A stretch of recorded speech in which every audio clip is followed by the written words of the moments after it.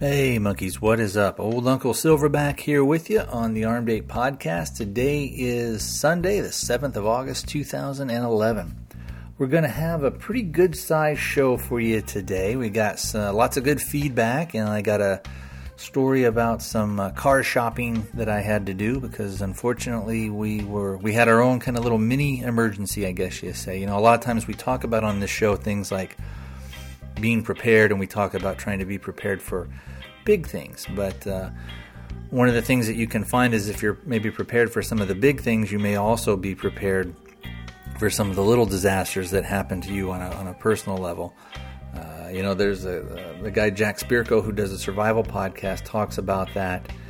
You know, the bigger the disaster, the more global the disaster, probably the less likely you are to be involved in it. But you know, little things like you like we did, you get in a car accident, or they're telling you at work that the payroll's not going to come through until next week instead of this week, you know, those type of things. So anyway, before we jump in with some of that stuff, since we were talking a little bit about feedback, let's go ahead and get our contact stuff out of the way. If you'd like to contact the show, you can do so a couple of different ways. You can either call up the voicemail, and that is 206-339-3266. Again, 206-339-3266. You can do comments, reviews, shout-outs, whatever you want to do. Also, if you wanted to have something kind of played on the show, but you didn't want to use the voicemail, you wanted to do maybe a WAV file or an MP3, you can send that to me by email. Or you can also, in that email, just write something out and I can read it for you on the show. I'd be happy to do that. The email address is thearmedape@gmail.com. Again, all one word, thearmedape@gmail.com. Also, if you did an MP3 or a WAV file and the file was actually pretty big, you can also use Transfer Files. Is that the name of it? TransferBigFiles.com. I can't even remember. It's been so long since I've had anybody send me something through that, or since I've actually used it. But I think it's TransferBigFiles.com. And the way that works is you upload that file to them. They send me, with my email address, they send me an email saying, hey, you've got a file here. I go over to their server and download it. Works really good, real good system. Let's see. Now, speaking of our feedback and email and all that jazz, I've got a couple of emails, and I can't remember whether or not I read them out. And these are both from basically the end of June, and I thought that I had, and I saw these, and I'm like, oh boy, maybe I didn't. So I did want to make sure that I read these out on the air. If I've done it before, oh well, won't hurt to hear them again. The first one we have is from Tom in Roanoke, Virginia, and he writes in about the Comptech Spartan holster. And he said, I received the Comptech Spartan recently for my birthday. It's the slide version, long enough to cover my Glock 26, but with an open muzzle so I can also carry my Glock 17. I'd heard a lot over the years about the crossbreed holsters being comfortable, but after some research and comparisons on YouTube, I went with the Comptech. It's not quite as fancy as their MTAC, which is the, I think it's maybe the Minotaur, I think is what it's called. But anyway, it's one layer of leather with the T-nuts exposed on the rear. The holster seems very well formed, but they advise not to leave it in the car on a warm day. All in all, it seems very well executed. The only problem was I ordered the wrong side clips to fit my carry belt, but I ordered more online and had them in a few days. I find the Spartan extremely comfortable. It seems the more I wear it, the more the leather conforms to my hip. As the clips are far apart, the weight of the pistol seems more evenly distributed. Additionally, the holster seems to stay put and not shift like other inside the waistbands I've used in the past. Even my Glock 17 seems to conceal better than with the El Paso Salary holster I have. So far, I'm well satisfied. The leather seems better finished than the crossbreed, and the Kydex seems to be better fitted better as well, I was initially concerned about the exposed hardware at the rear, but it's been a non-issue. Some people have covered the T-nuts with moleskin, so that's an option if needed. Thoroughly enjoy both of your shows. Keep up the good work. I know you've helped me through a pretty shitty job some days. I also wanted to thank you for mentioning the B-Movie Cast. I've been listening for several months and enjoy their show as well. Thanks again, Tom. Okay, Tom, thanks for that. And I can't remember, it does bring up one point I think maybe I forgot to mention in the contact stuff. If you do use the voicemail to send that in, as many of you guys that listen to this show know, I also do another show called Firearms Cafe. I use the same voicemail for both shows. So just let me know it's for the Armed Ape podcast. Let's see. Or if you're calling in for Firearms Cafe, just mention which podcast you want it played on. So anyway, getting back to Tom's email about the CompTech. I eventually went with the Crossbreed holster. I have F&P 45, so it's a big one. I wanted to have the when he was talking about that the clips are far apart, so it distributes the weight better. I wanted to have a holster system like that as opposed to the Milt Sparks, which is basically just a couple of small loops that are right together. And the further apart the clips, the more that the weight is kind of spread out. And so that way, holsters like the Crossbreed, holsters like that CompTech are going to help distribute that weight, so you're not going to feel it as much. And if you've got a good belt, the belt also helps distribute the weight all the way across your waist and not just sort of on one point. One thing I think I'd mentioned it on one of the previous shows was that with that Crossbreed holster, the way that they attach the Kydex to the leather is they have rivets on there. And so I was going to maybe take those, see if I could drill those rivets out and then use something like those T-nuts or Chicago screws to attach them so that I could switch out different Kydex pieces, and that way I could carry different guns on that same, basically the base leather platform. And that's one thing I think that you can do with all the CompTech stuff. So I may actually give, and if my mods don't really go that well, I may actually give that Spartan may kind of give that a chance as well. So thanks again for that, Tom. Appreciate hearing from you. Now we have the next one is from Alex, and Alex writes, before we get into it, he talks a little bit about some of the TSA stuff.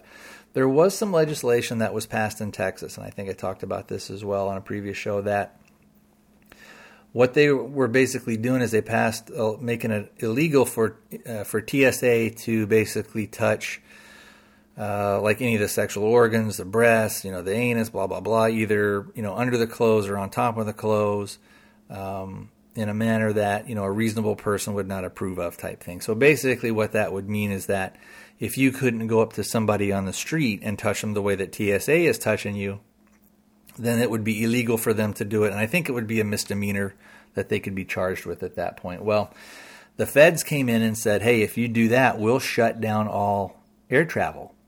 And then the I think the governor buckled or something, refused to sign it. And if I've got the details on that, like I said, it's been a while, so I'm a little fuzzy on it. But anyway, Alex writes in and he says, hi, Tony, I've just got done listening to Armed Ape 40. Good podcast. I live in Texas, and regarding the Fed coming and shutting down the bill to make it a crime to do pat-downs was a fucking shame. You're right. Texas should have called their bluff. I'm still so pissed about that, especially now that I have a little daughter. Fortunately, here in Austin, they don't have x-ray scanners, but I call and write my elected officials anyways. I don't know how much time you spend playing games, but I have a game recommendation for the PS3. I didn't play video games between ages 16 and 31 years old. It just wasn't my thing. But when I bought a Sony TV, which came with a free PlayStation 3, I bought Battlefield Bad Company. What an amazing game engine. I'm sure you've heard people talk about Call of Duty. I used to be one of those people who was amazed by the gameplay, but it doesn't have anything on BFBC, which is that Battlefield Bad Company, or the newer BFBC2. In Call of Duty, you can't destroy your environment. It adds to the fakery of the game. In BFBC, you can destroy nearly anything you see. You're in a room and you need a quick exit, use a grenade launcher or C4 to blow out the wall. Same for vehicles. Put some landmines down and then watch the enemy's Humvee fly 50 feet tumbling through the air when it hits a mine. You'll piss your pants laughing. Battlefield Bad Company 2 is the latest game. I would recommend getting that one. BFBC 3 comes out this fall, and then he has a little bit of personal information stuff. And then his next paragraph, he talks about Ron Paul a little bit. So he writes, regarding Ron Paul, he definitely has my vote as well. Revolution was a short but good book. I can't recommend highly enough the book Creature from Jekyll Island, a second look at the Federal Reserve. This is an amazing book of history, economics, thievery, and politics, all centered around the Federal Reserve. It may sound like a boring read, but it's truly an eye-opener and has numerous references listed throughout the book, which helps to substantiate the story. I think you'll be hooked. So, I am reading, actually, I want to say thanks again for that, Alex. I am reading right now I'm reading about, I got 3 books going. I'm reading 2 books by Thomas Wood, one called Rollback and one called Meltdown. I'm also reading, actually, the book that we had mentioned before, Revolution by Ron Paul. I haven't had as much time to get through them as I would like. I'm hoping to have maybe some more time this week, and I should be able to probably blast through all 3 of those. But those are all good recommendations. Also, Thomas Woods has some other books that I think I'd mentioned in the past. But if you just go to the library, and you can go to the library and find all these. That's where I found all mine so far. But type in Thomas Woods for an author search, and he's got lots of good books. Let's see. About that video game, like I said, I don't play that much, but it sounds like that one would be kind of fun. I don't usually do a lot of the online stuff, like where you go on and play against other people. I kind of like just, if I'm going to play that video game, just doing that. I've never really done the online stuff. I've just usually played the game by myself at home. So, and that way, if you want to stop or do this, you don't have to worry about having to depend on other people or that kind of jazz. So anyway, we have got some other feedback, and I will go ahead and play that after I tell you guys kind of a quick story. And this will tie in a little bit to sort of the being prepared for the small disasters, like I talked about earlier about the car accident. Kind of a long story short, basically what happened is my wife was going to the library, wife and daughter. They got rear-ended by a lady. It was their fault. So her insurance basically says, we'll go ahead and pay for it, blah, blah, blah. We end up taking our vehicle to the body shop. They're saying, it doesn't look too bad. We should be able to pull the dents out of the rear driver quarter panel. The back bumper is kind of smushed down. We should be able to fix that. And your lift gate is also kind of has a little bit of a crease and a dent in it. We should be able to fix those. And I'd ask, well, are you going to have to replace them, or can you just pull the dents? And they said, we should be able to pull the dents. So we get delayed a couple of weeks because of all the rigmarole that's going back and forth with the other person's insurance. I guess when they do the estimate and everything, they have to approve all this other jazz. So one of the things they had kind of raised a stink over, they said, well, they wanted to use an aftermarket bumper. And I was like, okay, go ahead.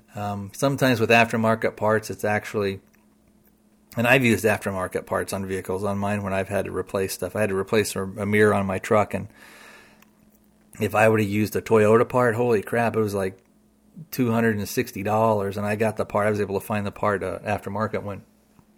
You can't tell the difference at all for what did I pay? $60 or something with shipping and everything. So anyway, sometimes though aftermarket parts won't fit as well, so you have to kind of massage them a little bit. And if it's in a body shop, it may take them a little bit more time, which could actually end up kind of evening out the cost. So maybe that original equipment part would be more expensive, but by the time they have to fiddle around with the aftermarket one to make it fit or to make it work, in labor cost, it kind of evens out. For me or you, the labor cost is free if we're doing a repair at home. So anyway, they end up having to keep the car a little bit longer than we expect, and by this time, this happened back in like mid-June. So by this time, it's time for us. We had our vacation trip to go to Montana. So we go and we come back. Then when we come back, I get a call from the insurance, and they're saying, "Hey, the vehicle is going to end up costing too much, so we're gonna do a total loss. We're gonna total out the vehicle." And I was just like, "Son of a bitch, you got to be kidding me!" Because they were saying, the damage is only $2 or $3 grand, maybe $4 at most. And I'm just thinking, well, what happened? So I call over to the body shop, and they say, oh, once we got in there, we saw that we couldn't pull the dents, so we're going to have to replace the whole quarter panel. We're going to have to replace the lift gate, also the floor pan, and some other stuff got damaged and blah blah blah. And so it's a lot more. And so I guess what happens is that once they get to a certain percentage of what they figure your car is worth, and then what they figure the repairs are going to be, then they'll just pay you out. And so let's say that if your car was worth, and we'll just throw out arbitrary numbers, let's say if your car was worth $10,000, but the repair was going to cost $7,000. Well, that may be on a $10,000 car, they may say, well, we're only going to pay to have it repaired up to $6,500. So we only do like 65%. And if it goes beyond that, we just we'll total it out. So I was asking them, well, what are my options as far as, can I with the settlement money, my thing was, well, can I just buy the car from you guys and then I'll just have the body shop fix it? And then I can get it and drive it around. And they said, yeah, you can do that. And then I said, well, but then if I do that, is it still going to be a salvage vehicle? And they said, yeah, because we're basically saying it's a total loss. And once it's a salvage vehicle, at least out here, hardly any insurance companies will touch it. You're not going to be able to sell it for or trade it in out here, because most if you're going to trade it in for a car dealership or you're going to sell it, if anybody runs a Carfax on that or something, they're just going to show that it was a salvage vehicle. In our case, if there wasn't so much red tape, I think we probably would have gone ahead and done that. And so again, we'll just throw out some arbitrary numbers. Let's say that they were saying like the worth of the vehicle was, we'll use that $10,000 again. And then we would have to buy the car back from them for $2,000 so that we would actually get the vehicle, and then we would get a check for $8,000. And then let's say that the body shop was saying, well, it's only $6,500 to repair it. Then we could go ahead and pay that. We might even actually have some money left over. But we decided not to go that route. I think it was just going to be too much of a pain in the ass longer on long-term stuff to have to deal with that salvage title.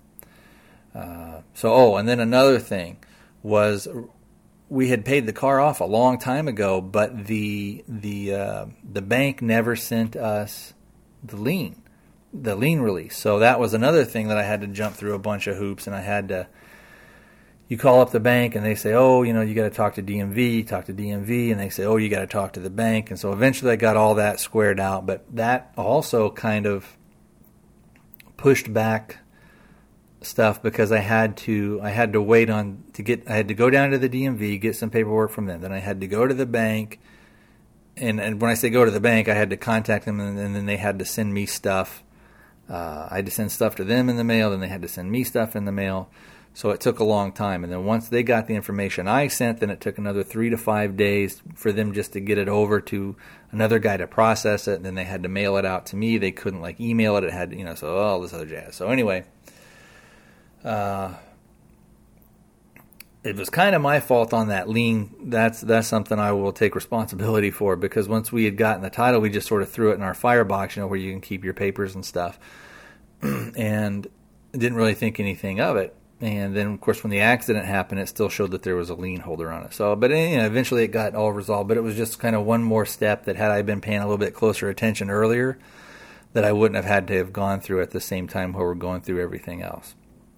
So I also have a bit of a recommendation of a place to stay away from. Now, when we initially started looking, so we opted to go ahead and take the settlement, the loss money, I guess. So when we originally went out and started looking, we thought, well, we can get maybe a year or two earlier car. We'll get a used car. We won't buy a new one. And we'll get one maybe that has less miles than what we had, and it's a couple of years older, newer model, not older, but a couple of years newer model, and we may not have to pay anything out of pocket. Well, we hadn't been car shopping in years. I think it had been like 7 years since we had bought the car that was in the accident, and we were actually planning on it, having it for another at least probably 4 to 5 years before we were going to probably be faced with the possibility of having to get rid of it. So needless to say, there was some sticker shock that I experienced, and also there was a deal where with all that stuff that happened in Japan, they're not sending over nearly as many new cars as they would be. Also with the economy being in the dumps, the demand for a halfway decent used car has gone way up. And so, if you're just dealing with, again, simple supply and demand, the supply of used cars, there's only so many of halfway decent ones that are going to be out there. And the demand for those is a little bit higher, so the price has gone up. I had thought that the price was probably maybe $2,025, maybe in some cases about $3,000 higher. So that means that what you would normally maybe start at and kind of negotiate down to, it's going to be a lot harder to get down to that, what would be considered a good fair price, especially if you're going through dealerships and stuff like that. So anyway, there was this one dealership that we went to, and it's Showcase Honda in Phoenix, Arizona, where I'm at. And they did a thing where we initially had gone down there to look at a certain vehicle. And then they said, oh, that vehicle's not here. They had it on the website and everything. And when I called, they said, yeah, it's there. So when we got down there, it wasn't there. And they said, oh, it went over to auction. Which usually sometimes once a car is going to go to auction, it means that one of two things, either it's not, there's stuff wrong with it, but that they could fix and it would be okay. So maybe the interior is not as good, or they need to fix maybe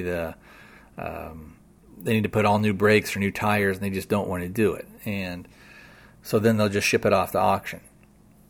So anyway, we're like, okay, well, what else you got? So they showed us one. We ended up leaving, saying, well, we don't really, we've got other cars that we need to look at type thing. And so a couple of days later, we get a call from them, and they're like, hey, on that one that you were looking at, are you still interested in that? And I was like, yeah, I'm interested, but here's the price. And here's the price that we are not going to go above. And I told the guy, I said, if we can do that, that's great. But I said, I'm not going to go, another $1,000. I'm not going to go $500. I'm not going to go $200. I'm not going to go $100 over this price that I'm going to tell you. And this was going to be an out the door price. So I talked to him, and he said, yeah. He goes, oh, basically what he told me is I can get you the car for that price, but you need to come down here. If you'll come down here, we can do the deal for that. And once you're here at the dealership, then we can do it. So I said, all right, but don't waste my time. So of course, guess what happens? My time got wasted. We go down there. They don't even have the car that we were looking at. It's not even out in the front like when you pull up. What they had actually done is they had gone and gotten that initial car that we wanted to look at.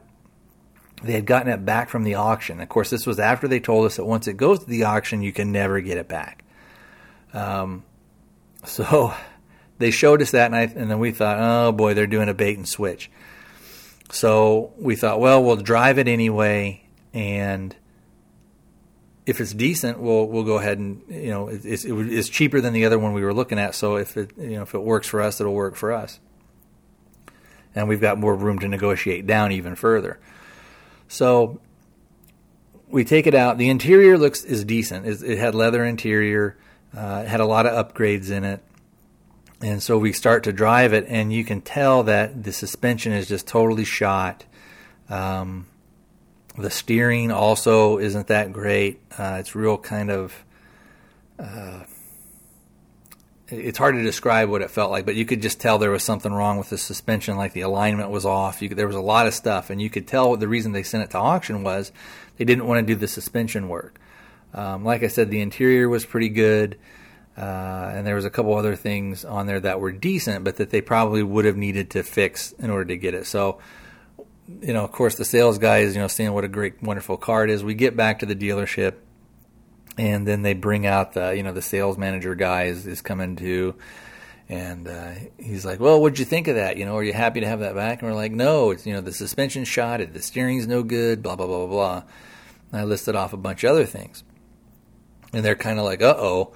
And then I go, you didn't even show us. I go, where's that other car? And then I said, we agreed to come. The reason we came down here was because we were going to look at this other vehicle for this price out the door. And when I said that, then the sales manager kind of shakes his head and laughs and says, well, you didn't expect us to sell us.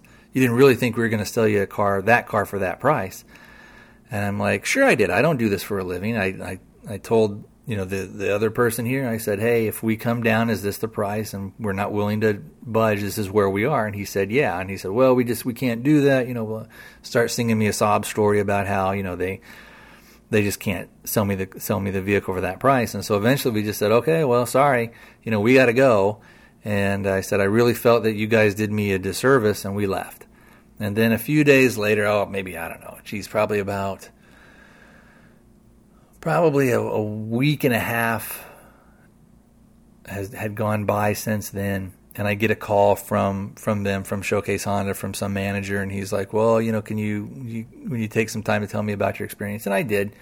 And I was honest with the guy, and I felt that we were kind of, tried to take him for a ride and this and that. And to the guy's credit, look, this guy didn't give two shits whether I ever come back in there or not. One customer doesn't mean anything to him.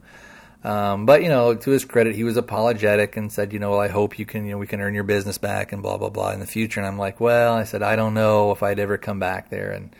And I wouldn't. I don't think that I wouldn't, Now, having said that, if there was some smoking deal, I would probably go back there and I would just say, well, if it's the best deal I could get, you have to be practical on some things. But if I would never go there to buy a new car or anything like that. So there's tons of other stuff that's out there, especially in the used stuff.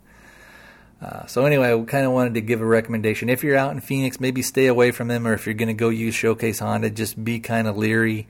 Of course, I guess, all of us know that once you kind of go into the car, buying a car, it's a pretty cutthroat business. And they're not above, shall we say, stretching the truth to get you in there.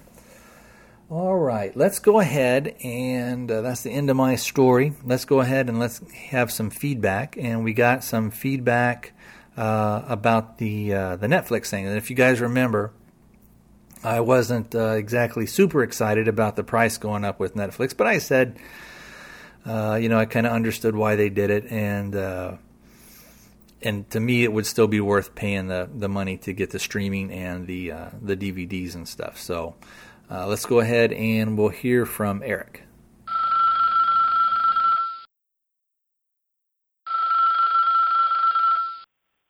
Hey, Tony, this is Eric with just some general feedback on Armed Ape episode 41. You'd actually had my review of, Battle Los Angeles for so long that I'd forgotten I called that in to you. After listening to what you had to say, I think I agree. I might have been a little bit too harsh, giving it a letter grade of a D. They didn't really do anything wrong. So I guess you're right. I think a C would probably be more fair. And I did like Aaron Eckhart's performance. He was good. In an effort to get something truly crappy, however, I've gotten back onto Netflix, and I've gone for the other Battle Los Angeles that was in theaters for about a week, and no one really seems to remember, Skyline. It's on my streaming queue, so hopefully I'll be bringing you a review of something truly horrific here soon. The reason I mentioned that, though, is because of what you were talking about with Netflix. There were a couple points I thought were kind of worth bringing up, and I think you're right. I think the price hike is fair. I'm still willing to pay for it.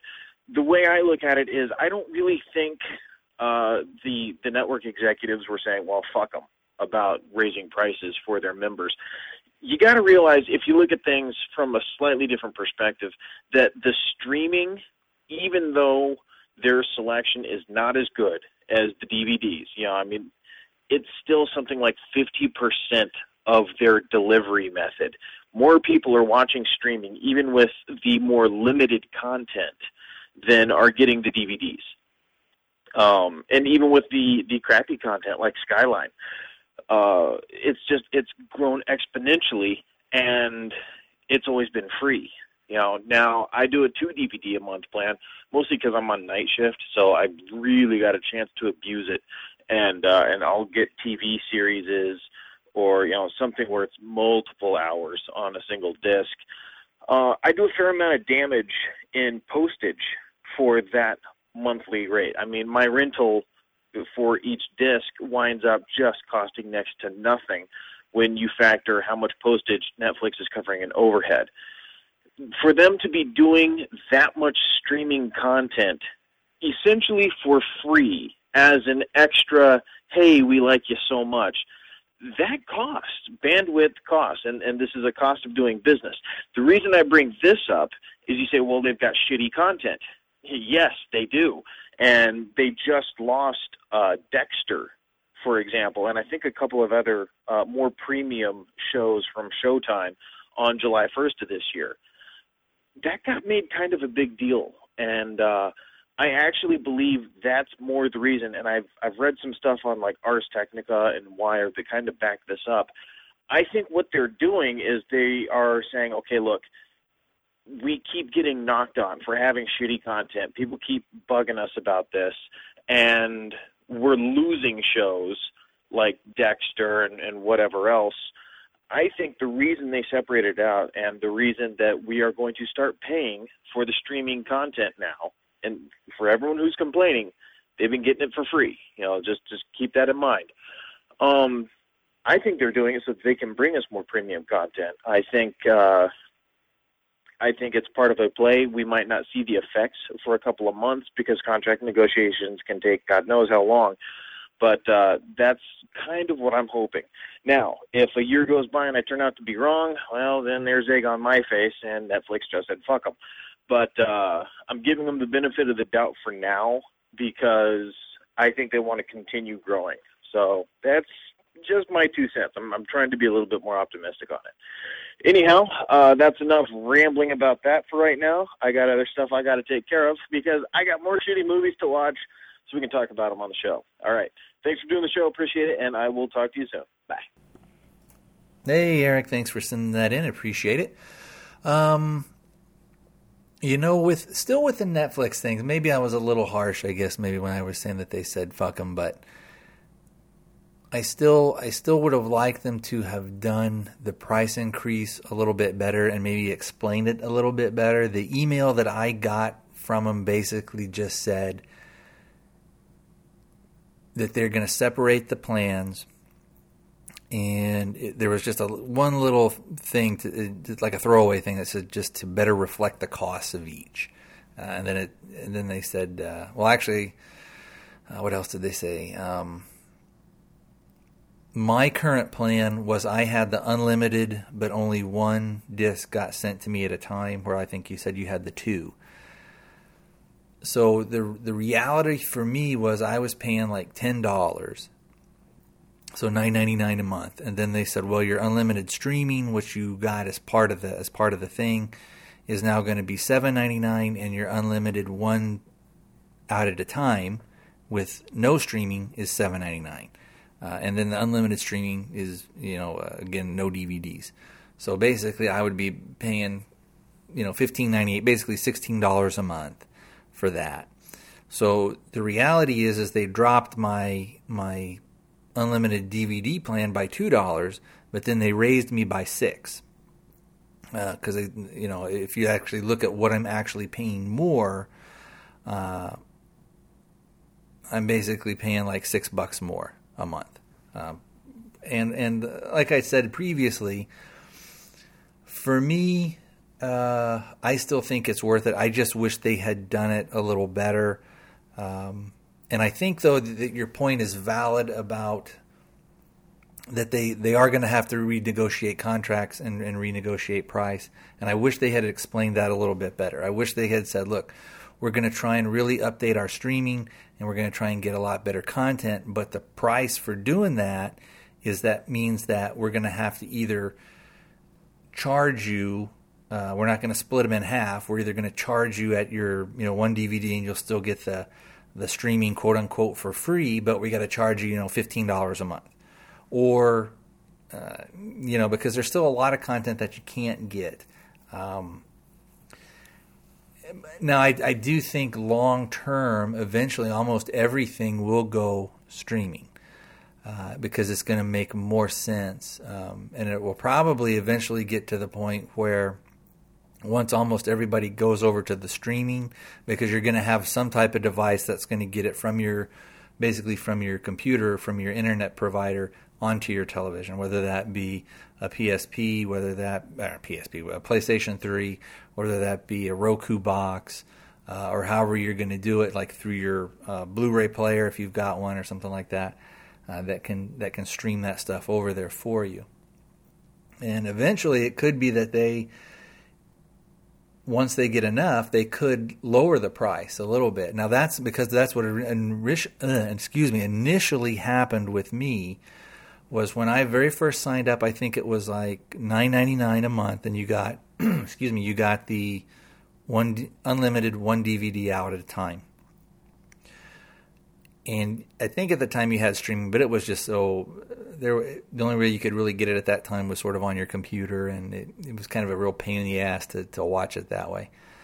But then I think I'd had the account for about 6 months, and then they lowered the price. They lowered it to something like, it was either $7.99 a month or something like that, and then there was a couple of price increases that kind of got it back up to the $9.99, and I was okay with that. I thought, well, that's the price of doing business, and I understand, look, they're going to have to pay for more content and all that jazz. But again, my beef wasn't that they were saying, fuck it, we don't care how many customers we lose. My criticism was more in the way that they did it, and in the way that they did it, the way that they informed stuff was really, I thought that they said basically, if you don't like it, fuck off.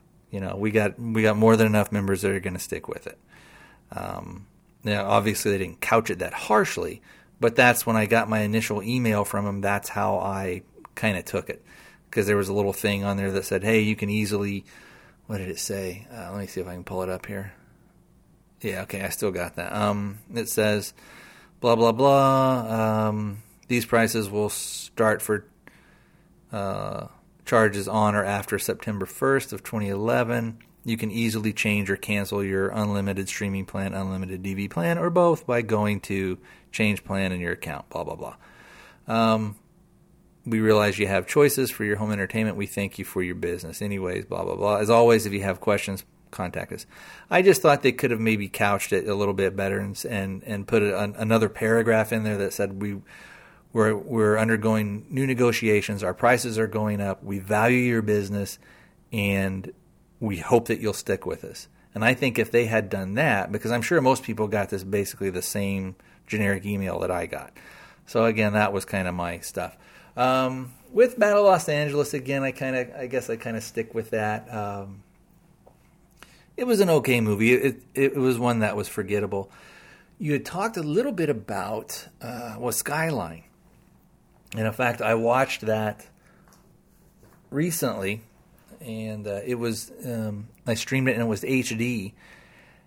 And it was, parts of the movie were beautiful, were beautifully shot, but the way they did the story, the interactions, and a lot of stuff, I'm kind of with you. It was just a terrible movie. So I'll look forward to kind of getting your review on that, and we'll talk about it kind of then on the show.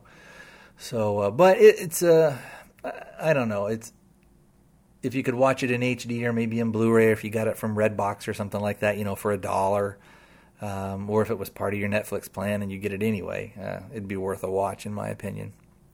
But it's definitely nothing you want to pay more than $1 for. So anyway, that's going to wrap up that segment, and I think we've got some more email. We've got some more feedback. We got a little bit of feedback from Brad, so go ahead, take it away, Brad.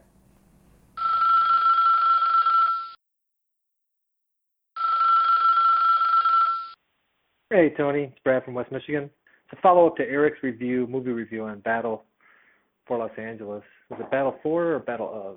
No, either one. It was a crap movie. Eric's right. Horrible flick.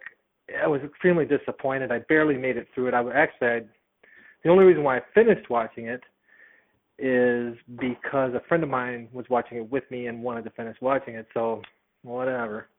But a bigger point, I guess, not a bigger point, but a point I want to make is, what the hell is going on with movies these days? I mean, am I missing something? But what's happened to the big blockbusters, the ones that forever remain in our mind? You know, it's like the original Star Wars trilogy, the original Indiana Jones series, the movies that continue to be rented and watched, games made of them, action figures are still made of them.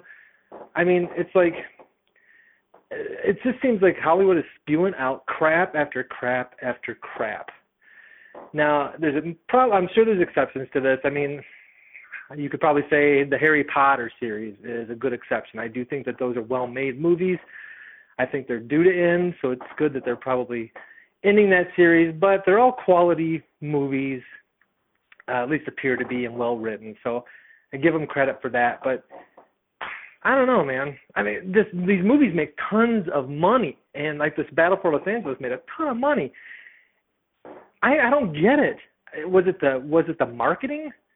Because are we that doped up as Americans that we consider that really quality entertainment, that we would spend upwards of $10 a person to go see this, waste 2 hours of our lives, and walk out going, yeah, that kicked ass, man? No. Eric's right. It was D for dumb. Anyways, that's all I got to say about it. Take it easy. Have a good one. Bye. All right. Thanks for sending that in, Brad. Well, I don't think we have a lot of questions about how you felt about Battle Los Angeles. You could still go with my rating and give it a C, and it could be C for crap. But kind of getting back to some of this other questions you had about kind of what happened to the big blockbusters and what happened to, you know, putting out something that's really pretty good. And it just seems like, and this has probably been going on for a while, but it's if they see anything that has any type of success, it seems like they want to go with like a tried and true formula. So they'll just kind of roll out the same kind of garbage, whether or not it has a good story. If they think, well, this was like that, and so we'll make some money on that as well. But, you know, when you look back and you look at things like Star Wars and Indiana Jones and some of the other big blockbusters, things like E.T., you know, if we're going way far back, even Jaws in the 70s, they were so different than from what else was out there. And I think a lot of them is that the actual underlying story was pretty good. And if you look at the Harry Potter stuff, you know, again, the stories are so strong from the books. You know, you have kids that can enjoy it, you have adults that can enjoy it. And I think with the Harry Potters that if you look as the movie franchise kind of progressed, I think the movies actually got better. And I think one of the reasons they got better is because number one, the kid actors got better. Some of them are still, you know, kind of crummy, especially if you look at those first couple of movies. Some of the kid actors in there they're not very good. But I think by having different directors and having people that actually kind of liked the source material, you have something that that kind of, I think that kind of shows. And I think that's something that maybe is one of the things. If you have somebody if it's not their own thing that they've written and directed or that they've come up with, so like Star Wars or Indiana Jones, things like that, E.T., at least then if you have a director that comes in, if they're what you would call maybe like a true believer and they believe in the story, you know, a movie or a couple of movies that should have kind of taken the world by storm, but they didn't, and I think partially because of their subtitles. And again, it kind of goes back to maybe that statement about, you know, are we so doped up and stuff that we don't, you know, it has to be sort of ladled up for us hot and steaming on a plate before we can enjoy it. But there was a movie a few years back called Let the Right One In. Of course, it was subtitled. There was Wreck, which was, and then that was remade as Quarantine, which, you know, why in the world they did that? But anyway, those were both really good, fantastic movies that I enjoyed. And I guess Wreck 2 is out, or is going to be soon, is out in DVD. I don't know if it's on streaming yet on Netflix. But there are some things that are out there. And that's one good thing, you know, about Netflix, even though we kind of, you know, bitched a little bit about the price increase. And when we did, and I think I talked about this a little earlier, or on a previous show about how that a lot of the stuff that I watch and that I enjoy is some of the older stuff. So a lot of the older stuff and the content that they have is good for me, but maybe for the average person, it may not be as, they're not going to be interested in watching, Godzilla or Gojira, or they're not going to be as interested in watching, some obscure biker flick from, 1972. But, again, Netflix does have a lot of stuff. I hope, though, that they will get more and more content, and maybe that will, I don't know if what'll make Hollywood kind of change. It seems like, every once in a while there's these big successes that sort of seem to come out of nowhere, and a lot of times it's just because either the studio execs or the guys that are the money men or whatever are kind of leaving the artist alone, and that's when it seems like we get really good stuff. But when they kind of try and do things, much like government, when they try and do things by committee and try and say, well, we'll force this out there and it'll get us this result that we want, it never really works. I think in some ways a lot of people are kind of, I'll take what I get, but in a lot of ways people can, people's bullshit detector is pretty high for the most part. Unfortunately, we seem to also have a pretty high tolerance for bullshit and putting up with it. So even though we know it's a bunch of crap, we still say, well, that's what we got to deal with. All right, let's see. I have one more bit of feedback, and this is from Jacob. So take it away, Jacob.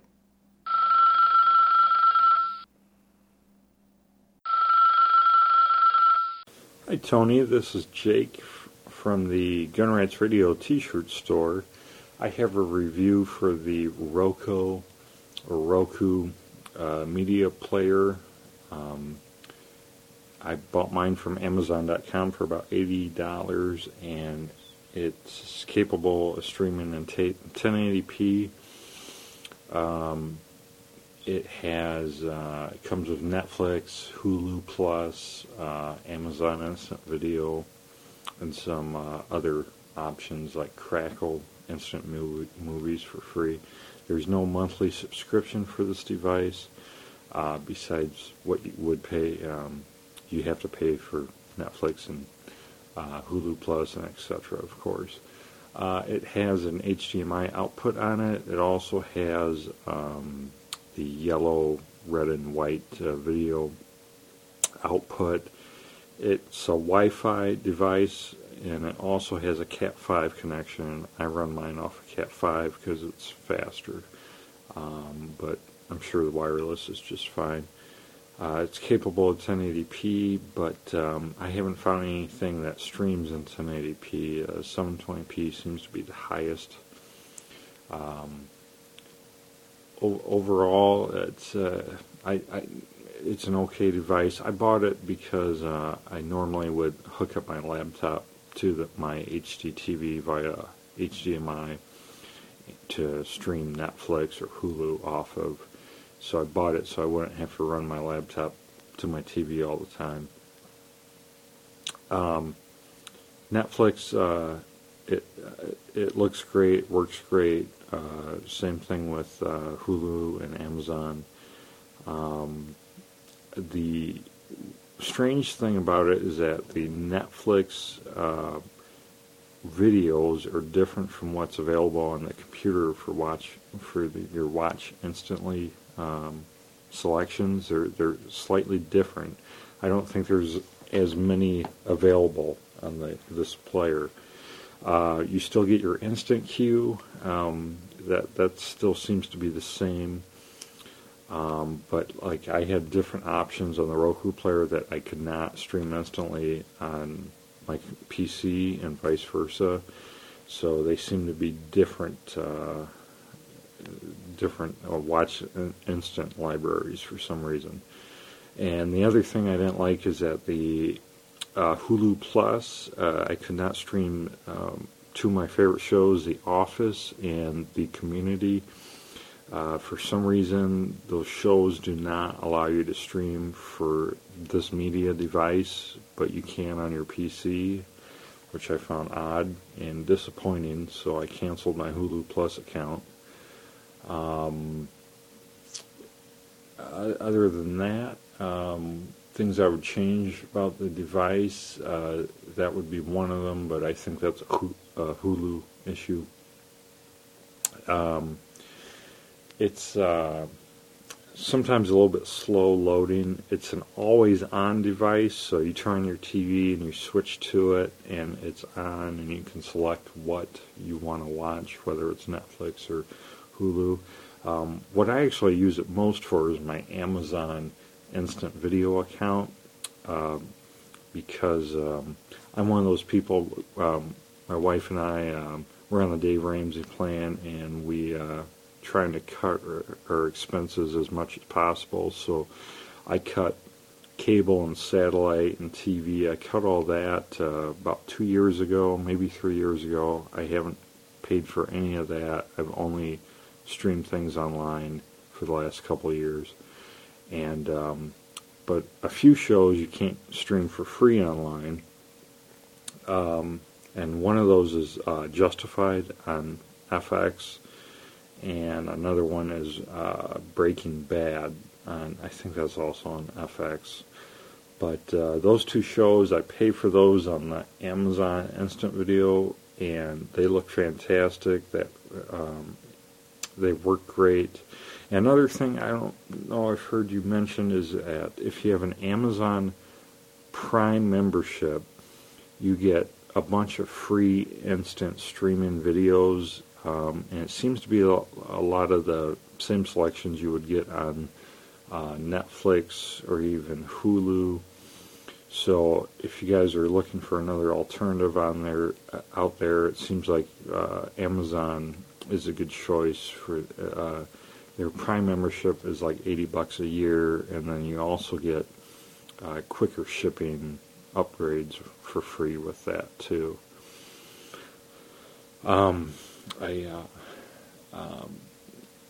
So I guess I'm kind of happy I got it, kind of disappointed. I still have to bring my laptop down to watch Hulu shows that I cannot play through the Roku player. So it didn't really solve my problem, but it's worth checking out.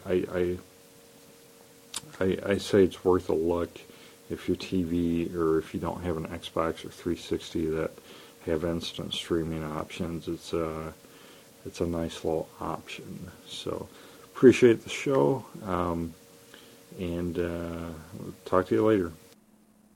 Hey, thanks for sending that in, Jacob. Appreciate it. You know, earlier in an email we had, I think Tom had mentioned Vince over at the B-Movie Cast, and Vince has one of those Roku players as well, and he really likes it.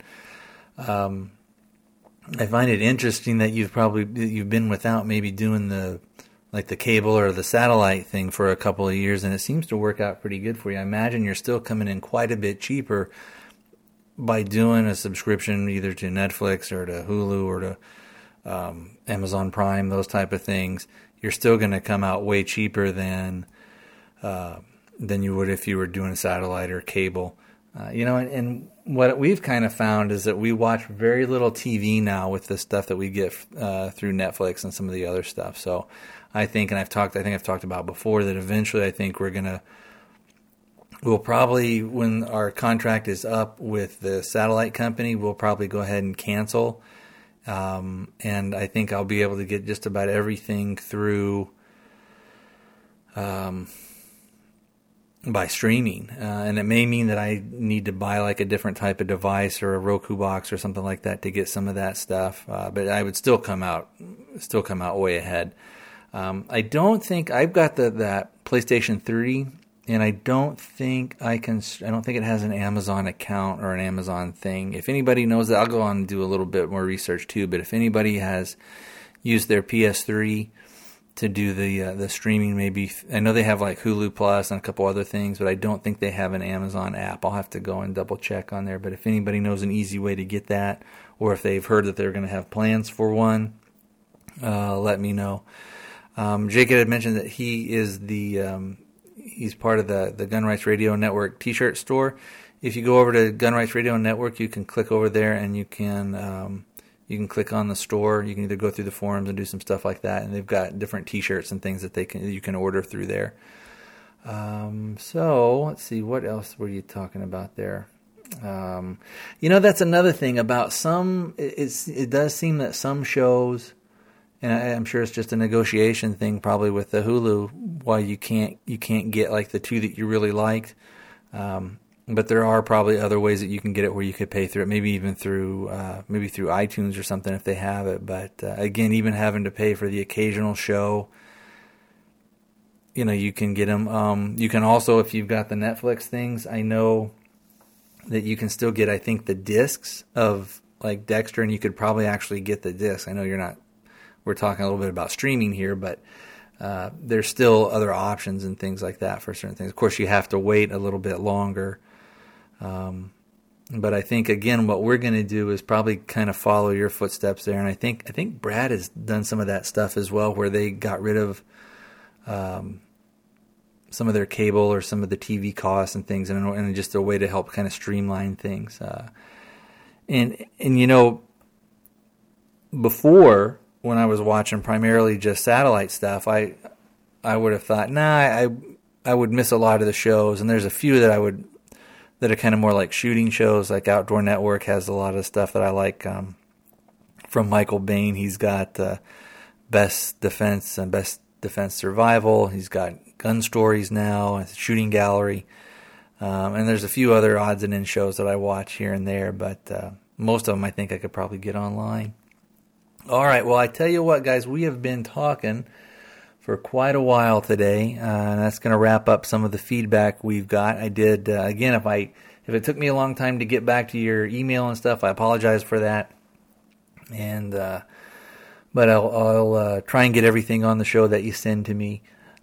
So again, I'd love to hear from you. If you'd like to contact the show, again, I'll give out the voicemail 206-339-3266 or the email thearmedape@gmail.com. Again, thearmedape@gmail.com. All right, my monkeys, I will talk to you next time.